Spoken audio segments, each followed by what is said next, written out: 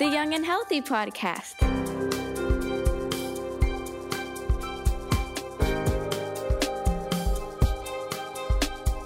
You're listening to the Cincinnati Children's Young and Healthy podcast. Hello, and welcome to the Cincinnati Children's Young and Healthy podcast. I'm your host, Bo McMillan, and it's summertime. It's one of my favorite times of the year. It's a time when I have finally taken all of the winter jackets and stuffed them deep inside my closet, especially that, the big puffy one you have that's super warm but really ugly too. That is so deep in my closet right now. It's also a time when we can get out and do all kinds of new fun stuff that we've been wanting to do for months, like go to a pool, go to a lake, ride your bike, all kinds of stuff. And I know the families, the parents of our patients listening now are feeling that as well as their kids go off to camp, go out and play with friends. And so it's a great time of year. It's also a time when injuries can be more prevalent, and especially injuries that we may not have had to contend with over the last few months. So today on our podcast, we are going to talk about the types of injuries that we see the most during the summer. We're going to talk about what parents should be on the lookout for, and most importantly, how parents can prevent injuries, because these injuries can in fact be prevented. So we have two experts with us today. The first one is Dr. Wendy Pomerantz, the co-director of the Comprehensive Children's Injury Center. Dr. Pomerantz, how are you doing? Great, thank you. Thanks for having me. Absolutely. We also have Dawn Gardner, Injury Prevention Senior Specialist in the Comprehensive Children's Injury Center. Dawn, how are you? I'm great. Thanks for having me today. Absolutely. Thank you guys so much for being here. I think this is going to be a super practical podcast for our parents of our patients. So let's just jump into it. Dr. Pomerantz, you spend a lot of time in our emergency department, and so you see everything that's coming in and out of there.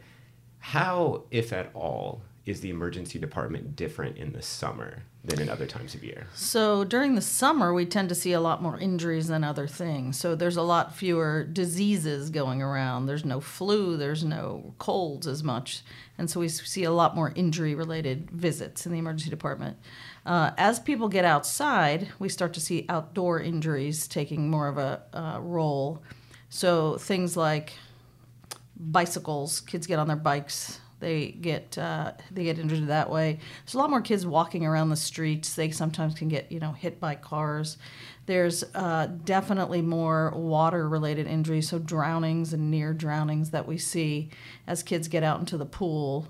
Other things that happen in the summer, kids get out on their ATVs. Kids can sustain a lot of different types of injuries when they're outdoors and doing things. So I guess let's kick off talking a little bit about water safety, because we're also in that time of year where we may get 2 days where it's not so humid it feels like you're swimming when you're walking down the sidewalk. So pools are a must. So Dawn, I'll shoot it over to you. In terms of water safety, either going to a pool or a lake or the ocean, I'm sure it's different for different types of bodies of water, but what are some common injuries that parents should be on the lookout for there?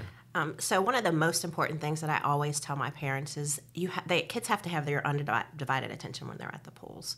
You can't look at your cell phones, not even for a minute. You can't. It's great you got the kids in the water and you want to sit and read a book. Can't happen at a pool. Have to have their undivided attention. And I hear parents, well, there's a lifeguard there, but the lifeguard is watching an entire pool. They're not just watching your kids. You're responsible for your children. So that's one of the most important things that I talk to families about is having an adult that's at all times keeping an eye on the kids. Yeah. The other thing is even more important than that is the home pool. There are no lifeguards at the home pools, and it just takes a minute for a child to drown without a parent looking at them. You can't get on your cell phone. You can't go inside just for a minute to get a phone call or do something like that. Somebody has to have their eye on the small children at all times, or anyone who doesn't know how to swim. Yeah, and when talking about home pools, a lot of parents feel that safety is in proximity. So, they're just in the backyard swimming. It's not just the backyard swim. It's still a body of water. They still can drown. Parents still have to be out there, even though it's just the backyard. So safety when around water is not just proximity. We're not at a public place. They're just in the backyard. They have to be there. They have to be present. They have to be attentive. The other things that can get you in trouble are neighbors coming over. If your pool is ever unattended, and there may be a neighbor who comes over. And then even those small blow-up pools, I've seen kids drown in the plastic blue pools that you can kind of put out as well. So it's any type of body of water that has standing water in it at any time.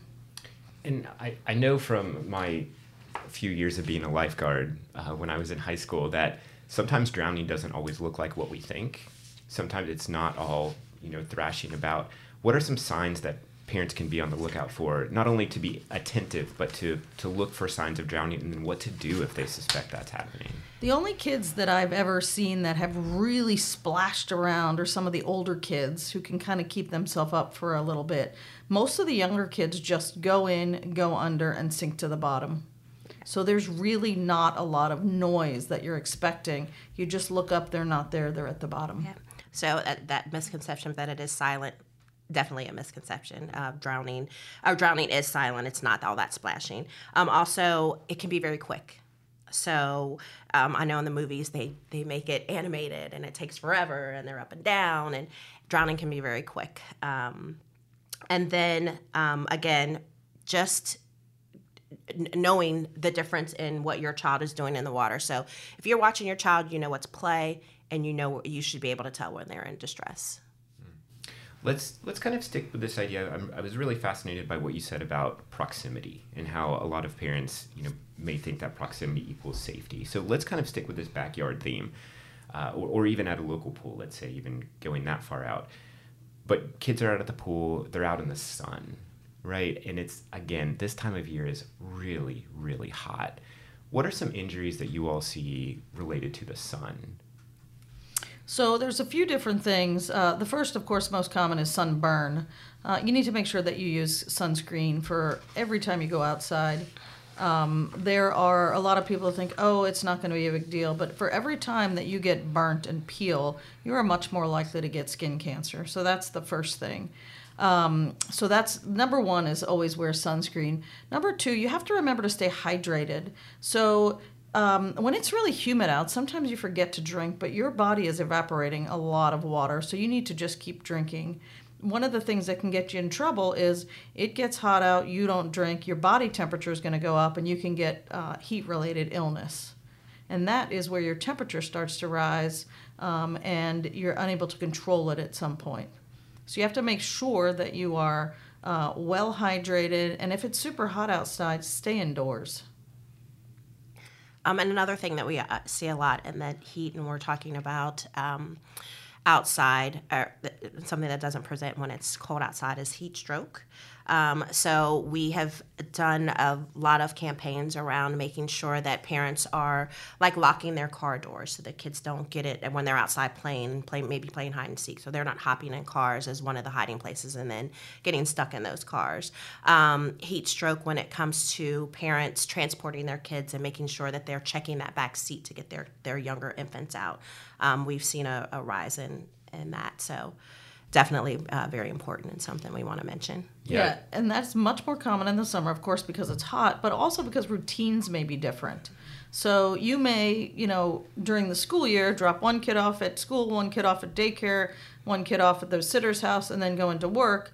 That's going to change a little bit. And when your routine changes is when you get in trouble and don't even think necessarily about all the things that you have to think about. Your mind may be somewhere else, and you may unintentionally leave a child in a car. I want to talk about that more because, unfortunately, we have seen in the last few years a lot of stories of, heat-related deaths for kids, just parents forgetting, like you said, because they change up their routine in some way.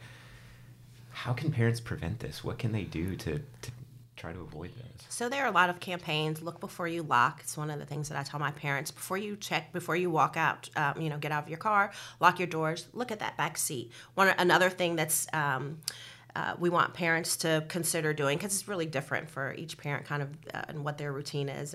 But what we want parents to also consider doing is putting something in the back seat that you have to reach back there and get before you leave, whether it's your cell phone, your purse, your briefcase, your wallet, something that's going to force you to look in that back seat. So if there is a sleeping infant back there that's silent, forgot all about because your routine has changed, or you normally don't drop that child off at daycare and on this day you have to, you're going to have something back there that you have to look in the back seat to notice that child is there.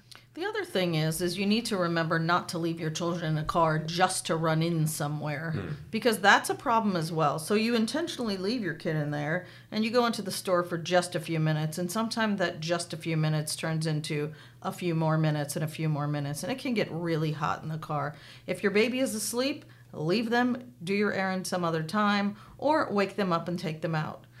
Even for, you don't even want them in there for 5 or 10 minutes, because sometimes that turns into longer and your kid can die. Yeah. And another really important tip that I want to make sure I mention, if your child is going to daycare, have an agreement with the daycare provider that if they're not there within 15 minutes of their regular time, 10 minutes of their regular time, that daycare provider is calling and saying, hey, baby's not here, just checking. If you have happened to go into work and leave that child in the car within 10 or 15 minutes, you know that, and and then you can take care of it instead of it being all day where a daycare provider hasn't called, just assume that the child wasn't there. That child is actually left in the car. So creating that agreement with the daycare providers is going to be very important, just as a kind of a double check to make sure that the kids are where they're supposed to be. That's really great advice. I want to go back, talking about cars, to something you said about locking your car door if it's just in your driveway, because kids may play hide and seek and go. I never would have thought of that. That's I think really great advice. Speaking of other things that I may not think about when it comes to injuries in children, Dawn, you recently wrote a blog article on our website about grill safety with kids. Now, I'm sure there's some older teenagers who, their parents may have them take a turn on the grill, but younger kids certainly not. It's not something I would typically correlate, but what would you say are things to look out for if you're out grilling one evening and you have kids? Sure. So we want to make sure that kids know that grills are not toys. Not something that they want to play around with. And that's important that parents let kids know from the very beginning. And then that parents are doing what they need to do as far as creating that safe space around the grill, making sure that the kids are not running so that they could fall into the grill. So just creating that parameter. I have a lot of parents kind of tape it off and tell kids, you stay outside of the blue tape. You're not allowed inside of the blue tape because that's not a play area. It's around the grill and it's dangerous there. So just creating those boundaries from the very beginning, and those explanations of why the grill is not a toy from the very beginning can be very helpful in keeping kids safe around grills. And Dr. Pomerantz, so let's say there is a burn from a grill or something like that. A kid touches it. Obviously, that's a situation where they would want to come into the hospital, but what do they do? What can parents do immediately for a child with a burn? One of the things that you can do is just run some cool water on it. You don't need to put butter on it. You don't want to put ice on it, because then you can actually injure it a little bit more. You can put some ice in a water bath and put your kids, put that in a little baggie and put it on the burn. But you want to make sure that it's not going to damage the tissue anymore. Burns also depend on where they are. When they are around something, make a circle around an arm or a leg, or when they cross joints, they're much more serious. Or if they're big. If they're on the face, we worry a little bit more. If they're in certain areas like the genital area, those areas, we worry a lot more about those. If it's just something small, we usually, and not in a joint, let's say on an arm, most of the time you can just put a little antibiotic ointment on it and just kind of watch it and see how it does. But if they're big, if they're across any of your joints, or if they have any, or make circles around your arms or fingers or legs, those are much more important and need to be seen pretty quickly. So let's stick with this close proximity backyard theme. Another thing that is just an inevitability of summer is we all need to mow our grass, right? Well, unless you're like me and you live in an apartment and it's really great, you don't have to worry about it. How about lawnmower safety? Obviously, you're outside, you're mowing the lawn, kids are going to be out there. What are some best practices just to make sure that they stay safe during that time? So two of the main things are, number one, when you have a regular lawnmower, like a push lawnmower, things can fly. So you want to make sure kids are not around. Sticks can fly and rocks can fly, and you can get injured that way. The more serious injuries, though, that we see are on the riding mowers. Riding mowers are used for bigger lawns, but it's not uncommon for a parent to sit with a child on the riding lawnmower. And the problem comes when the child falls off or when they try to use it themselves, or when a parent disables the mechanism that stops the lawnmower when somebody falls off. The other thing is they're big, so if you're turning, the kid can get stuck underneath. But more important, they can get injured by the blades. And we see foot injuries, hand injuries every summer from kids that are getting injured by these riding mowers that they probably should not have been on in the first place.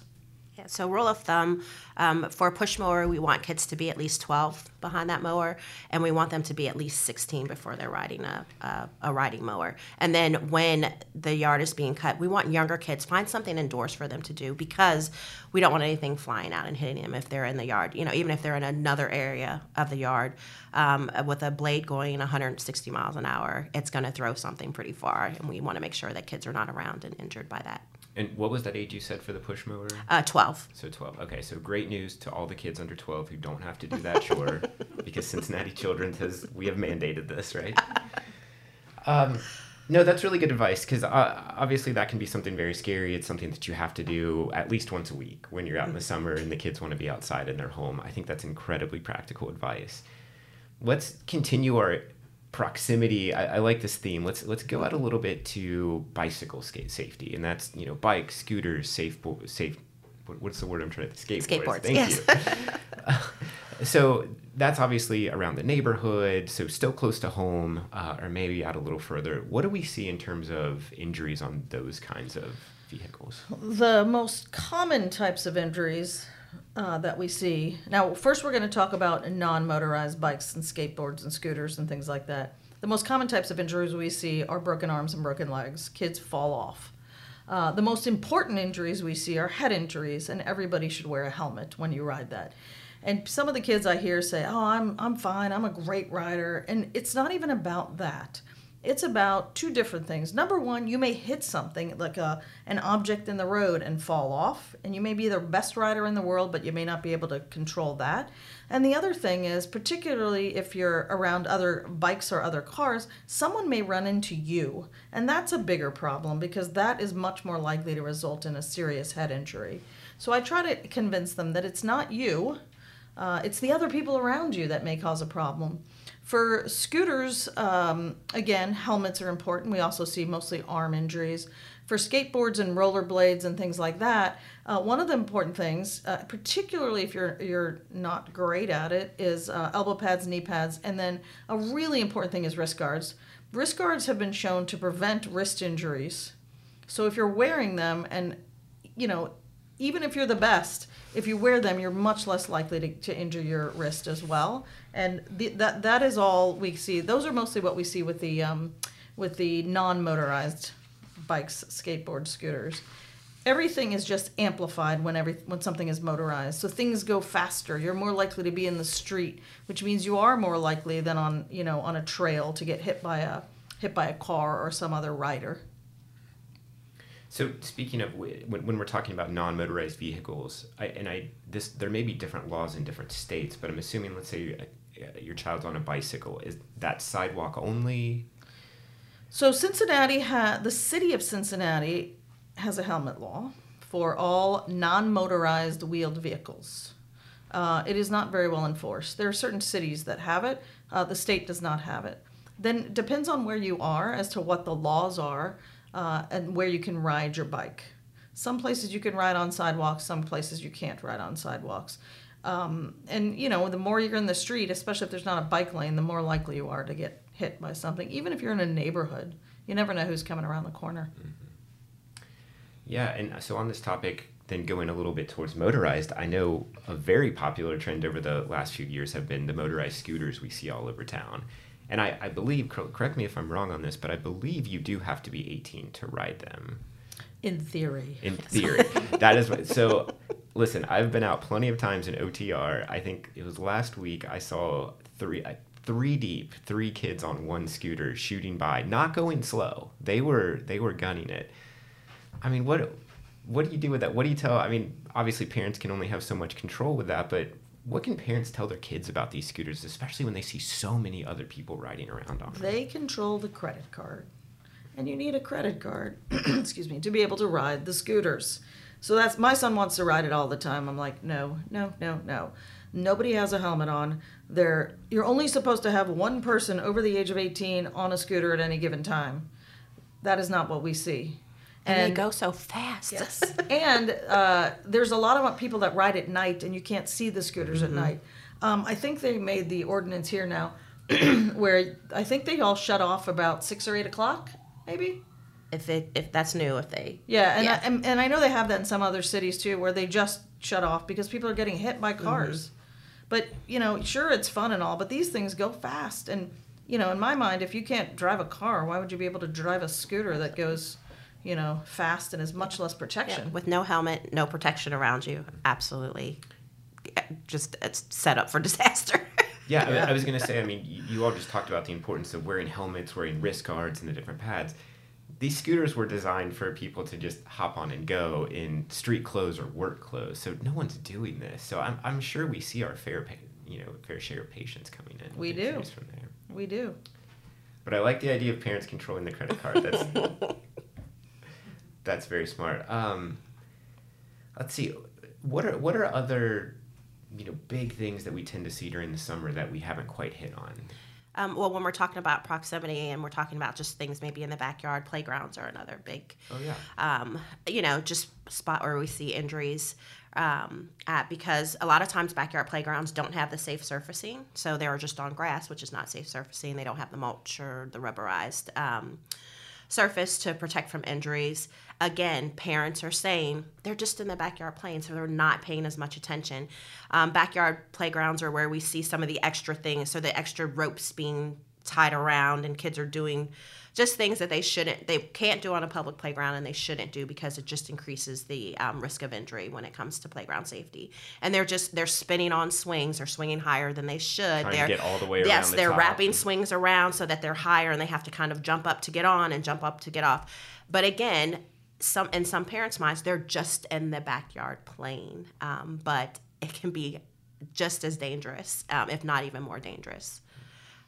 Just because of not having those safety precautions in place. And we do see a lot of injuries. So if you think about during the school year, kids are in school from, the morning till the afternoon. During the day, kids are now out of school. What are they going to do? They're going to go to the playgrounds. So we do see a lot of playground injuries. We do see a lot of bike injuries. Another thing that we see is pedestrian injuries. So kids are out playing in the neighborhood. They're running across the street. Kids under 8 should never cross the street by themselves, but they do. They run around, and these kids tend to get hit by cars. A lot more of that. And these days, there's a lot of, kids are doing nothing. They're walking around. Kids are shooting each other. There's a lot of that going around as well. And it's because they're not in this controlled environment that a lot of this stuff happens. And parents are like, go outside and play. That's the go outside and play. Go outside and, find something to do.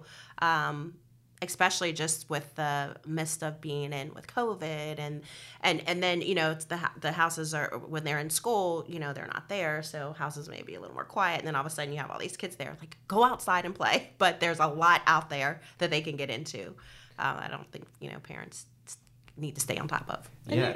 You need to know what's going on and where your kids are going. So if you have a nice backyard and it's fenced in, great. If your kids are going to be playing in the street, less great. If you want to go to a park, you want to read a book and walk on your phone, bring a kid to a park. There's a lot of things that they can do there that are a lot safer than running around in the street. So you have to really constantly think about the environment. And kids, particularly as you get younger, don't understand the risks that they're taking, and then the teenagers as well, or they think they're invincible. So they do things that you are like, why are you doing this? And a lot of these things result in injuries. Yeah, and a lot of times we also see, especially when we're talking about like pedestrians, we see some of the considered older kids walking the younger kids, and really some of the older kids are not older either, but, a lot of times it's like, oh, you're going to go to the store, take your little sister with you, or, you're going to walk here. And so you see some of the older kids taking the younger kids. It's not even adults that are out with these children, So let me throw in a couple of things that we didn't talk about. Swim lessons actually help. So if your child knows how to swim, that's helpful. And there's a lot of classes that people can take. It is important to realize that just because your kid knows how to swim doesn't mean they will not drown. So if you take swim lessons, or if you have a pool, you want to make sure that your pool has four-sided fencing, because kids sometimes walk around and think, oh, I've been in the pool, and then they jump in the pool. We didn't talk about lakes and other big bodies of water. You should always, kids particularly, anyone really, you should wear a life jacket. Even if you're like in the Ohio River, what if someone comes and crashes into your boat? And, you're not going to be able to swim to the side. So life jackets are another huge thing that's important. We didn't talk about other things like ATVs. That is super popular in the summer. A lot of people have them, particularly in the more rural areas. There are ATVs that are built for children, which are thousands of pounds. And if the child falls off, they can get seriously injured. A lot of times they ride the bigger ones. The problem is that, I've seen on ATVs and motorbikes 4-year-olds, 5-year-olds, 6-year-olds, 7-year-olds riding these things alone, and those are just a recipe for disaster. The kids that have supervision with others, or the people that are riding on an ATV with other kids, again, wear your helmet, but if you fall underneath that, you're going to be in a whole world of trouble. So there's a lot of other things. There's a lot of outdoor activities that people do at this time of year that they can really get in trouble with. I think that's so smart to bring those up, and it's kind of nuanced, right? Because it is important that kids get out, right? It is important that they get out and they get the exercise and they socialize with their friends. Parents just need to be vigilant. When they need to know what to look out for. They need to make sure that they have that appropriate supervision. Yep, and they need to know exactly what their kids are doing. Mm-hmm. Another one that we didn't talk about, but I think I know is still relevant. So we just recently celebrated the 4th of July. I live in Newport, and we also recently celebrated the 5th of July and the 6th and the 7th. So there's still plenty of fireworks out there. They're still going off. Don, we worked together a little bit on a few stories last week on fireworks safety. They're probably still in some fireworks in garages and houses. What do parents need to know there? That fireworks are dangerous. And, I know here there's a law that they can now be bought and let off at home. My go-to is always going to be, if you want to see fireworks, leave it to the pros. That's always going to be the first thing that I suggest, just because they have already taken the safety precautions. The pros have done that, and when you're watching those fireworks, you're at a safe distance so that you know that your family's going to be able to enjoy it, be safe, and enjoy the 4th for family food and fun, not because, again, someone's ended up in the emergency room because something's happened with a firework. So that's always going to be my go-to. But if parents still have fireworks at home, especially things like sparklers, just understanding that those are not for young children. Some of those can get up to 2,000 degrees. That's just way too hot. And you have a child who's mesmerized by it, who wants to grab it, and all of a sudden they're in the emergency room. I talked about alternatives, so maybe using glow sticks for those younger kids. That would, still gives them the thrill of lighting up the, area, but definitely cuts down on the safety. The things that I was at a 4th of July event the other day, and the things that were making me nervous. First of all, when you light fireworks, there were definitely some sparks that hit the ground in some areas, and there were fires. So you have to be able to control that. People who don't know what they're doing and they try to light things, if they see a dud, sometimes they handle them. They can lose eyes, they can lose fingers. And I was just watching these small children with these sparklers. And yeah, maybe they want to touch it, or maybe they just don't, and they just walk into somebody else. There was no water around. You should always have some water, at least to be able to put out a fire or put out something. But I was so nervous that these little kids were going to walk into other little kids with these sparklers. I can't do that again. Yeah. And then one of the things that made me nervous with people popping fireworks around my neighborhood. You don't know what direction they're going to go in. Mm-hmm. So it landing on my roof or a neighbor's roof, or, flying, like you don't know what direction they're going to go in. So even though you're trying to keep the distance, it's really hard to keep the distance when you just don't know. And sometimes they hit roofs and catch houses on fire. Absolutely. And sometimes they hit the crowd and catch people on fire. So leave it to the pros. And leave it to the pros is going to be my absolute go-to. This is my mantra of injury prevention, taking the fun out of childhood. Spoken like a true specialist in an ED.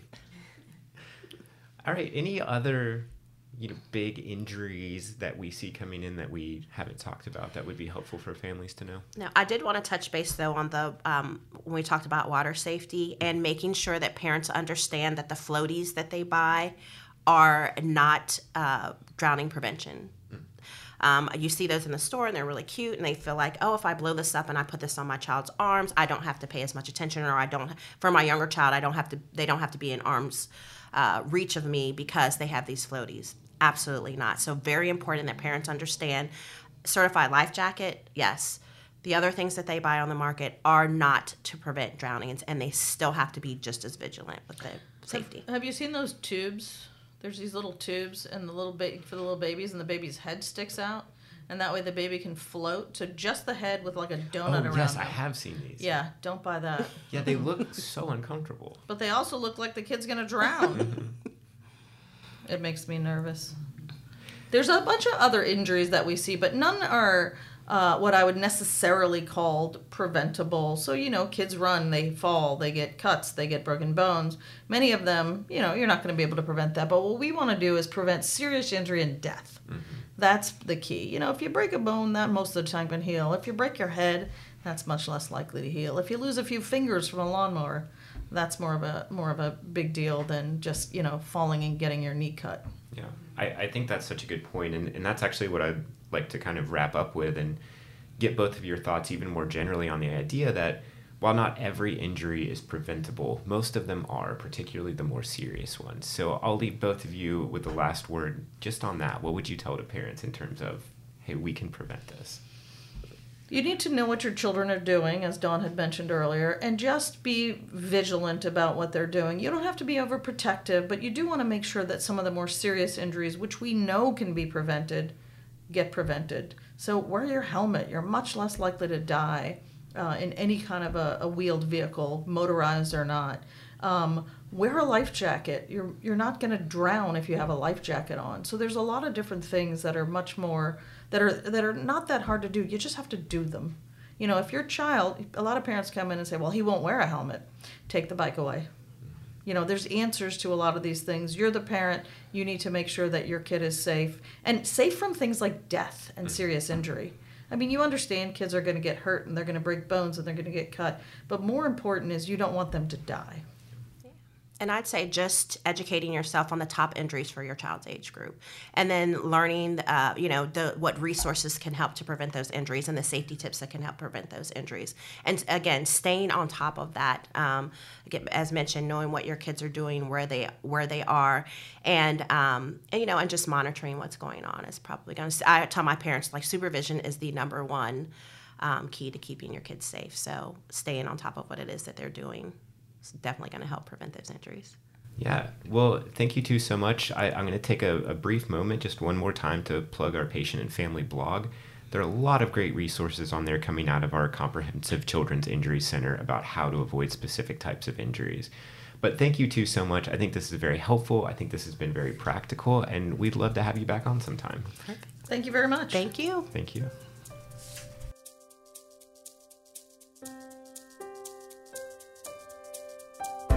This episode was recorded on July 8, 2022. The content of the Young and Healthy podcast is for informational and educational purposes. Our theme music was created by Stephen Grieco. This episode was produced by Symphony Fair Harris. Follow Cincinnati Children's on Instagram, Facebook, and Twitter.